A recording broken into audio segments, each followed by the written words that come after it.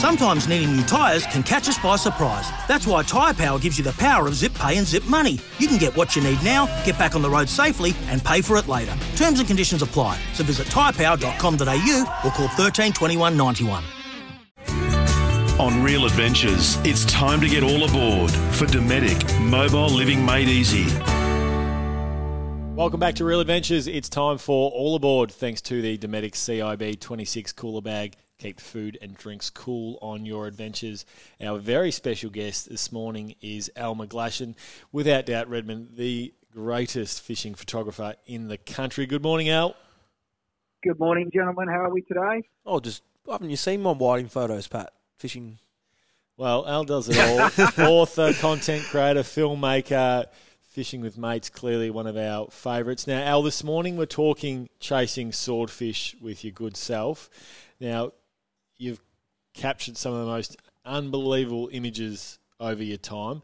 Talk us through the journey chasing swordfish off the east coast of Australia. Well, it's been good. So the interesting thing, if you go right back, and we're talking right back 20-odd years or 25 years when no one knew much about them, we used to fish for them at night because that's what you did. And I even put generators on the front of the boat and all those things and fished out in the middle of the night, god-awful weather, raining and cold. And all that time, we caught two. Like I think it was 6 or 7 years. Like we caught one when we were doing strike zone videos, just by chance, drove out, put the gear down, hooked up a 70-kilo one. We caught a tiny one at the Billfish Foundation. But for the amount of hours we put in, it was rubbish. It just so frustrating. So then we started, by then, I think the first one caught wasn't in Florida, but it was down somewhere over there anyway. We started hearing about that, and I started chatting to some of the guys. Then they're all fishing 600 metres and catching them. So I spoke to the longliners here, and they said, no, you don't catch them, you'll fish wider. So we fished out wider, and Richie Abella was doing it as well. We both started trying, and we're dropping baits down, and he ended up catching one. We caught everything but a swordfish. We caught big eyes and thresher sharks and all these cool things and yellowfin. Didn't catch one. And then the guys down in Tassie rang up and said, we should try it down here. And I said, yeah, give it a crack and see how it goes. And, of course, then they started catching it, and that then kicked it off. And we came back into 600 metres. And the ironic thing is, Coops and I were fished off Sydney, and I said, let's go to Browns. Browns are 600 metres. We'll fish off the edge, drop the bait down, and what do? Catch one straight away. And just went, we've been driving past the bloody things for years and years, haven't caught them, and we've literally driven over their heads all this time. So, and yeah, that really started kicking things off after there. Al, there's a real mystery with swordfish, certainly because they do leave so deep down. Now, you've caught some incredible fish over your journeys. They've got one of the most iconic shots I can remember with that beautiful mako shark underwater chewing on that marlin. But there is something special about swordfish, the mystery surrounding them versus the plentifulness almost that we get in, the other species, whether it be tuna, beautiful mako sharks or marlin. But there is something special about swordfish. Oh, there is. And for me, the big thing is, so sword fishing is like marlin fishing, but at 600 metres. So you can't see the bite the way you do with a marlin. Everything we're doing is we're theorising, what they're doing down there.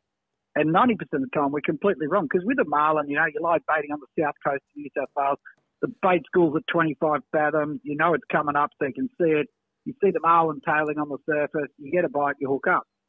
Swordfish, it's, 600 times further away. So everything's all complicated. But they're such big fish. That's the thing that I love about it. And it's all this. I feel like with swordfish, like we're doing at the moment, we're trying them. I've been ignoring Malakuta and Lakes Entrance. I've been fishing up New South Wales and trying to fish off Sydney, which we've got them before.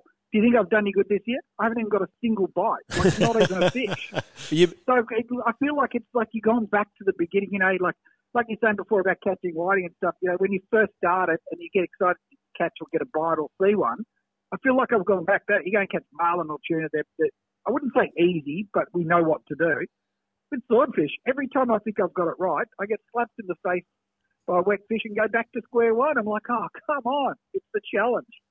We're chatting with Al McGlashan. If you're interested in watching some of Al's work, you can head to his YouTube channel to see captures of the beautiful swordfish in daytime with Richie Abella. It's on your YouTube channel at the moment, Al.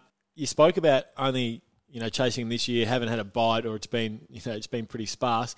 What hope do the rest of us have then to chase them if someone like yourself struggles to go out and get them? Yeah, a lot of people say that, but you know what? If you've got a bait in the water, you've got a chance. And the one thing we've learned, and this is probably a really critical part about sword fishing, because you're fishing 600 metres and you're drifting, it's not like marlin. You think when you go marlin fishing, use them as, or tuna fishing, which is obviously very relevant down in Victoria at the moment, is you drive out, you put the lures in the water, you're fishing all day.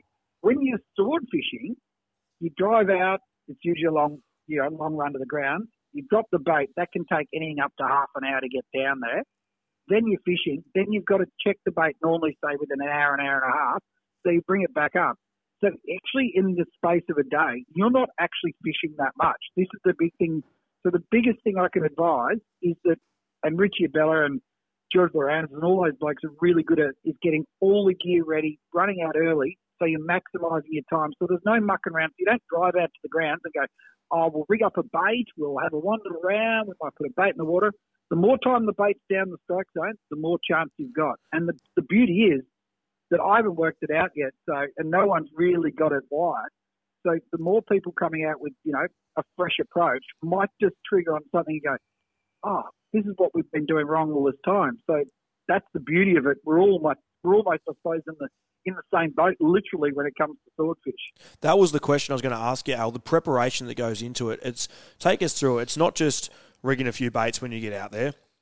You're setting the freezer up beforehand. You're doing all sorts of preparing. You're rigging your baits, also your lights, your sinkers. Take us through it.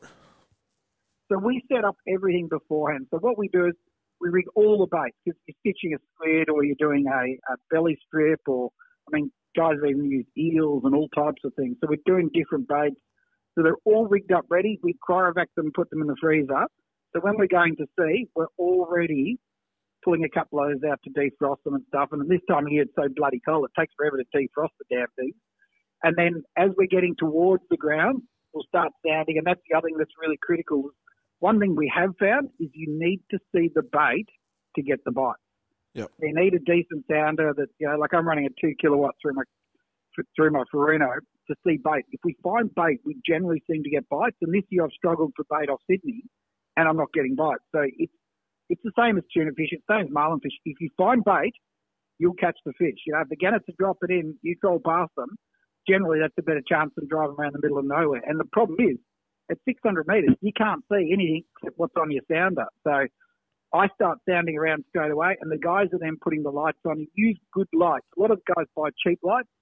Cheap lights are obviously not as bright and don't work as well. So I think it's Linden Pitman or something, which are the better strobe style lights. And then what we do is we run a longer leader, so I run about 100 up to 100 metres of mono, and I use heavier mono. And the reason is it's not IGFA legal.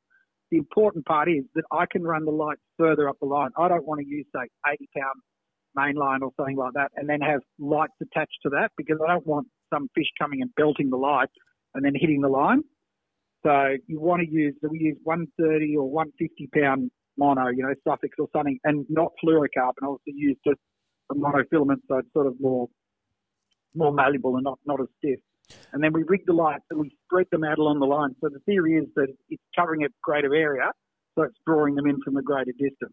Hasn't worked in New South Wales, but it has been working for everyone down in Victoria. Well, you speak of Victoria. So, yeah, and then it's just setting the gear. And then the big thing there is the next step, and this is back to what you said before about that preparation, is then you need to have it so when that gear starts, when you start dropping to the bottom, that everything works. So we set the gear up, we spread it across the boat all neatly, you've got to get a system in place. And then when you're dropping, everything on the line is attached to the line. So you don't use those long liner clips and clip it on the main line, because A, it kinks your line, and B, it spins as it's going down, so it's creating twists. So, because you don't want to drop it 600 metres and get it all tangled up when it's on the bottom. And the other part we've been doing is trying to run two lines, and we got a bite the other day on the way down, which we think was from a great big squid or something. And my God, because I tried to be greedy and both lines down at the same time, you should have seen the snot ball that came up of all my gear tangled up. That would have been nasty. Stick to the procedure and don't do it. And then the problem is when you tangle, you're not fishing again. So it goes back to the original one that, you've got 8-9 hours of daylight in the day at the moment. You don't get a lot of time. And all of a sudden there's another hour of uncutting and re-rigging and tying stuff. So get the system right. That's the key. Al McGlashan, thanks for joining us this morning and talking through the beautiful swordfish. You can follow Al McGlashan on Instagram and Facebook, and he's got a wonderful YouTube channel as well. Thanks, Al. Anytime, boys. Anytime. It's Tyre Power's Big Footy Final Sale. To kick things off, you can get the power to buy 3 and get 1 free on selected Toyo passenger car and SUV tyres. Tyre Power's Big Footy Final Sale can't last. Visit tyrepower.com.au now.